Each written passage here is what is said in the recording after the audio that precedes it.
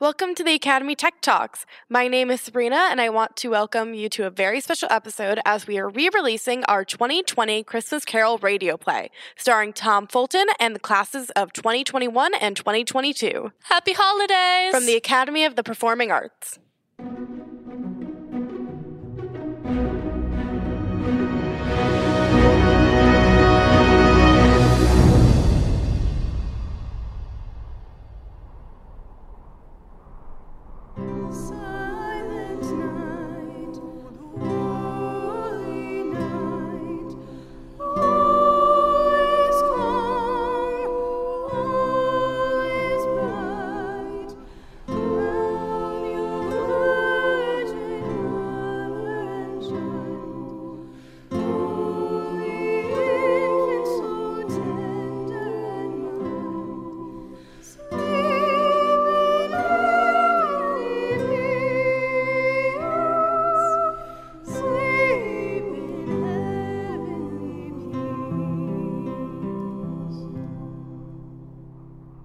When Scrooge awoke, it was so dark that looking out of bed he could scarcely distinguish the transparent window.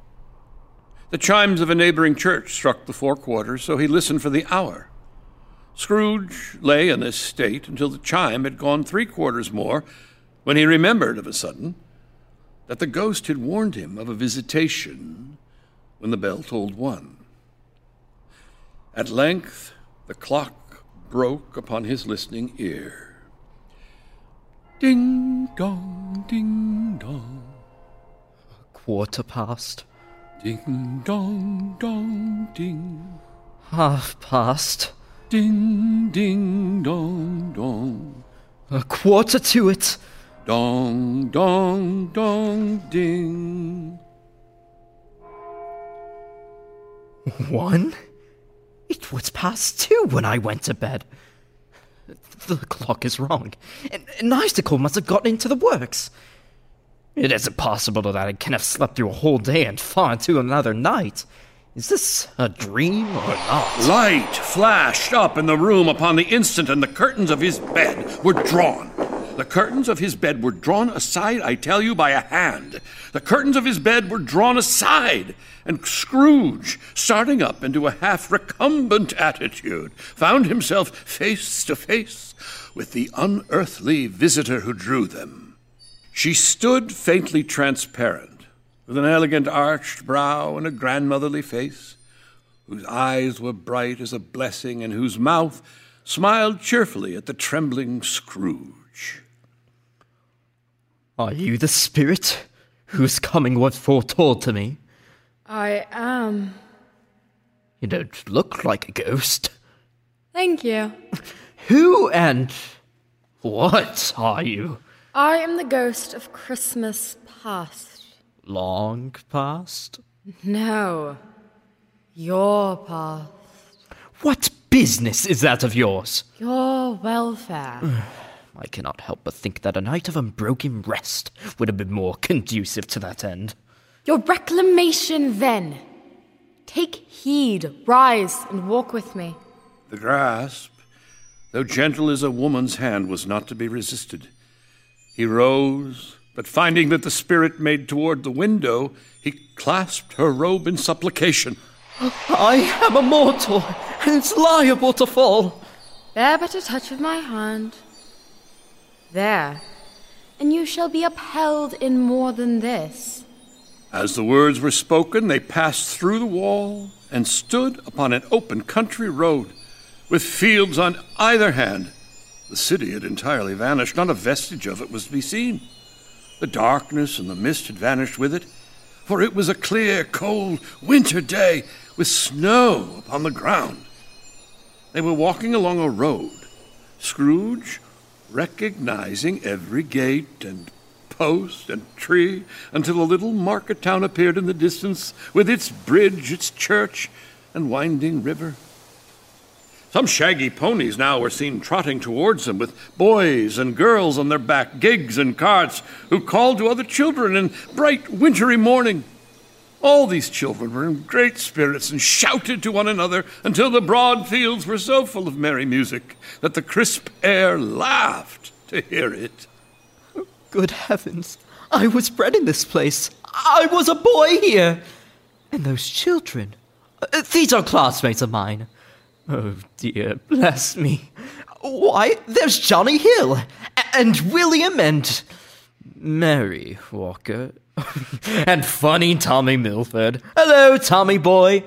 Hello there, Elizabeth. These are but shadows of the things that have been.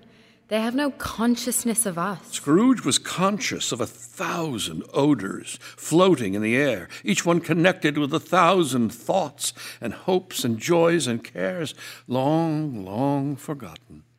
Your lip is trembling. And what is that upon your cheek? It's nothing. It's just that... Look, they are leaving. Let us see your school. You remember the way? Remember it? I could walk it blindfold. Strange to have forgotten for so many years. Let us go on. With a wave of her hand, the field disappeared, to be replaced with a mansion of dull red brick, with a little weathercock-surmounted cupola on the roof, and a bell hanging in it. The school is not quite deserted. A solitary child, neglected by his friends, is left there still. Scrooge glanced anxiously toward the door. It opened, and a little girl, much younger than the boy, came darting in and putting her arms about his neck and often kissing him. Dear, dear brother, I have come to bring you home, dear brother. Home, little Fan? Yes, home, home, home. Home for good and all. Home for ever and ever. I must be dreaming, but Father sent me away. He hasn't desired me home for years. I'll never be wanted there. Oh no, Ebenezer, no. Father is much kinder than he used to be. He's a changed man. And yes, Ebenezer, yes, he wants you home. We'll be together for Christmas and your birthday, dear brother. You're to be a man and never to come back here. Never. Oh, Fan. We'll be together all the Christmas long and have the merriest time in all the world. Why, Fan, let me look at you. You're so grown up, little Fan. You're quite a woman. My head is spinning. He took the book he had been reading so earnestly. Just moments before his sister arrived, he snatched the book off his rickety little desk and threw it high into the air. Woo-hoo! This shall truly be a jolly holiday. Come, give me your arm, and let us go quickly before the headmaster stops me, and let me never return to this dark and lonely place again. Always a delicate creature, whom a breath might have withered. But she had a large heart. So she had. You're right. I will not deny it, Spirit. God forbid. She died a woman, and had, as I think, children. One child. True, your nephew. Yes.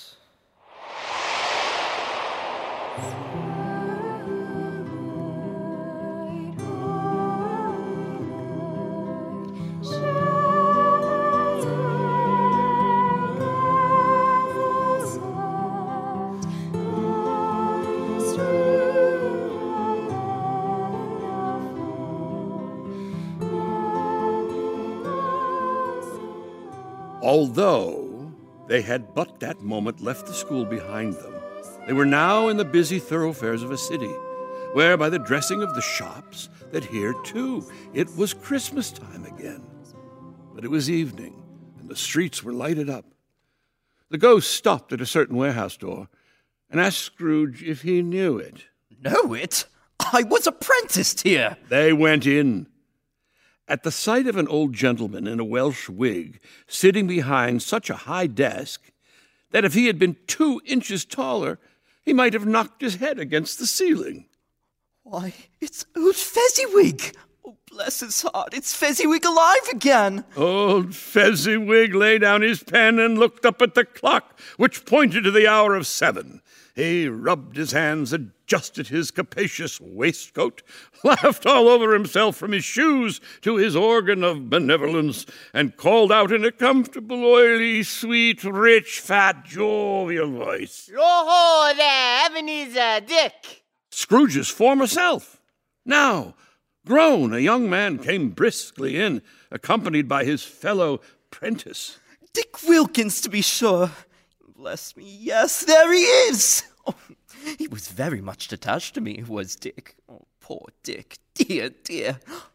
And there's Mrs. Fezziwig. Yo-ho, my boys! Mr. Fezziwig! No more work tonight. Christmas Eve, Dick. Christmas, Ebenezer. Time for Christmas cheer, Mr. Fezziwig. Put down the books, light the lamps, clear the floor. Coming right up, Mrs. Fezziwig. Boy, up, let's get those shutters up. Yes, sir, Mr. Fezziwig, with all our hearts. It's Christmas time, Ebby. Christmas. You wouldn't believe how those two fellows went at it. They charged into the street with the shutters. 1, 2, 3, had 'em up in their places. 4, 5, 6, barred 'em and pinned 'em. 7, 8, 9, and came back before you could have got to 12, panting like racehorses. Ayo, clear away, me lads, and let's have lots of room here. Suddenly, in came Mrs. Fezziwig, one vast, substantial smile. Hilly-ho, Dick. Cheer up, Ebenezer. Clear away. Make room for the dancing. A tall crate there for the fiddler. Keep him away from the beer. That's right, boys. Mrs. Fezziwig's Christmas challenge. Clear away. It's a cherry pie for the winner, Ebenezer. And Dick Wilkins. Where's that divine young lady of yours? She'll be here, Mrs. Fezziwig. She's bringing a fruitcake and a bottle of wine. Come on, Ebenezer, let's get those tables moved up before a man can say Jack Robinson. With the wonderful old Fezziwigs looking on, it was done in a minute. The floor was swept and watered, the lamps were trimmed, fuel was heaped upon the fire, and the warehouse was as snug and warm and dry and bright a ballroom as you would desire to see upon a winter's evening. In came a fiddler with a music book and went up to the lofty crate and made an orchestra of it and tuned like 50 stomach aches. In came the 3 Miss Fezziwigs, beaming and lovable. In came the 6 young followers whose hearts they broke. In came all the young men and women employed by the business. In came the housemaid with her cousin, the baker. In came the cook with her brother's particular friend, the milkman. In they all came, one after the other, some shyly, some boldly, some gracefully, some awkwardly, some pushing, some pulling. In they all came, anyhow and everyhow.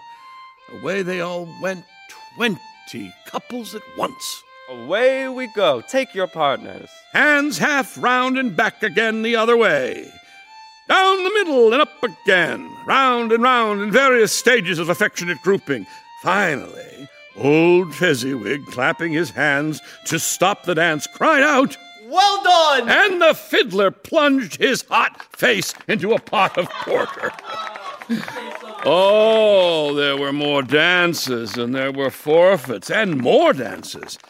And then there was cake, and there was hot port with sugar, lemon, and spices, and there was a great piece of cold roast.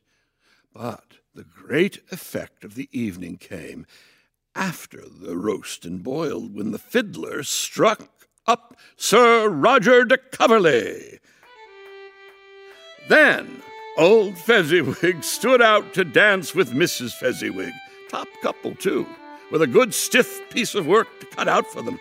But if they had been twice as many, 4 times as many, old Fezziwig would have been a match for them, and so would Mrs. Fezziwig. Ladies and gentlemen, me worthy partner in every sense of the term, Mrs. Fezziwig.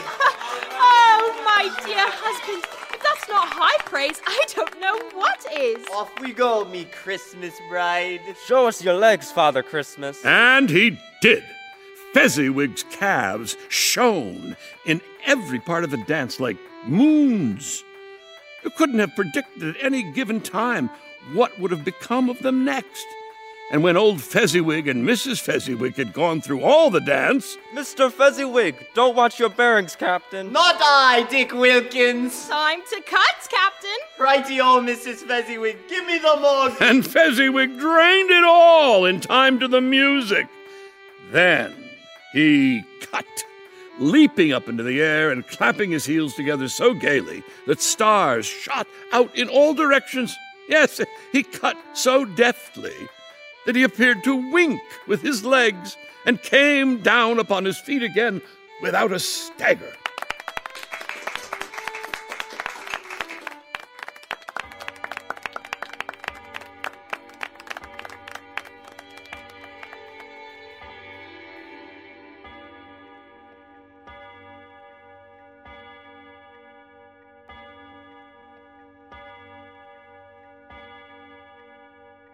When the clock struck 11, this domestic ball broke up. Mr. and Mrs. Fezziwig took their stations, one on either side of the door, and shaking hands with every person individually as he or she went out, wished him or her a Merry Christmas. When everybody had retired, but the two prentices, they did the same to them. And thus the cheerful voices died away, and the lads were left to their beds, which were under a counter in the back of the shop. During the whole of this time, Scrooge had acted like a man out of his wits. His heart and soul were in the scene, and with his former self. He corroborated everything, remembered everything, he enjoyed everything, and underwent the strangest agitation. It was not until now, when the bright faces of his former self and Dick were turned from them, that he remembered the ghost and became conscious that it was looking full upon him. A small matter to make these silly folks so full of gratitude. Small? Why? Is it not? He has spent but a few pounds of your mortal money, 3 or 4 perhaps. Is it so much that he deserves this praise? It isn't that. It isn't that, Spirit. He has the power to render us happy or unhappy, to make our service light or burdensome, a pleasure or a toil. The happiness he gives is quite as great as if it cost a fortune. What is the matter? Nothing particular. Something, I think. No. I should like to be able to say a word or two to my clerk just now. That's all. Scrooge and the ghost again stood side by side in the open air. My time grows short. Quick! This was not addressed to Scrooge or to anyone whom he could see, but it produced an immediate effect. For again, Scrooge saw himself. He was older now, a man in the prime of life. His face had not the harsh and rigid lines of later years, but it had begun to wear the signs of care and avarice. He was not alone, but sat by the side of a fair young girl in a mourning dress, in whose eyes there were tears which sparkled in the light. It matters little to you, very little. Another idol has displaced me, and if it can cheer and comfort you in time to come, as I would have tried to do, I have no just cause to grieve. What idol has displaced you? A golden one. This is the even-handed dealing of the world. There is nothing on which is so hard as poverty, and there is nothing it professes to condemn with such severity as the pursuit of wealth. You fear the world too much. All your other hopes have merged into the hope of being beyond the chance of its sordid reproach. I have seen your nobler aspirations fall off one by one, until the master passion, gain, engrosses you, have I not? What then? Even if I have grown so much wiser, what then? I have not changed towards you. Our contract is an old one. It was made when we were both poor and content to be so, until, in good season, we could improve our worldly fortune by our patient industry. You are changed. When it was made, you were another man. I was a boy. Your own feeling tells you that you are not what you are. I am. That which promised happiness when we were one in heart is fraught with misery now that we are two. How often and how keenly I have thought of this, I will not say. It is enough that I have thought of it, and can release you. Have I ever sought release? In words, no. Never. In what, then? In a changed nature. In an altered spirit, in another atmosphere of life, another hope as its great end. In everything that made my love of any worth or value in your sight. If you met me today, you would not love me. I would. I still do. Shh! I'm trying to listen. In the ensuing silence, Belle removed the engagement ring and dropped it into the tray of an antique guinea scale, its copper plate twinkling eagerly for the weighing of money. 2 small coins quickly followed into the balance tray with a final clang that instantly offset the golden rings. Up they rose. An unexpected pang burst inside Scrooge's old heart. You see, if you weigh me by gain, I weigh very little. You think I would not love you? I would gladly think otherwise if I could, but if you were free today, tomorrow, yesterday, can even I believe that you would choose a dowerless girl, you who, in your very confidence with her, weigh everything by gain? Do I not know that your repentance and regret would surely follow? I do, and I release you. With a full heart for the love of him you once were. Say something, you fool! Say something! You may have pain in this. A very, very brief time, and you will dismiss the recollection of it gladly as an unprofitable dream from which it happened well that you awoke. Don't go! It's a mistake! Don't go! Stop her, you fool! You. Belle stopped at the door and turned. May you be happy in the life you have chosen. She left him, and they parted. From his open second-story office, he watched her cross the street and out of his life forever. Isabel! Isabel! But she was gone. Spirit, remove me from this place.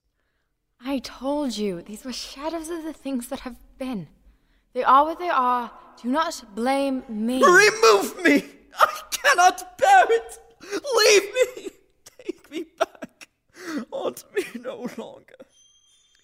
He was conscious of being whisked forward in a brilliant light, suddenly exhausted and overcome by an irresistible drowsiness, and further, of being in his own bedroom, with barely time to reel to bed before he sank into a heavy sleep.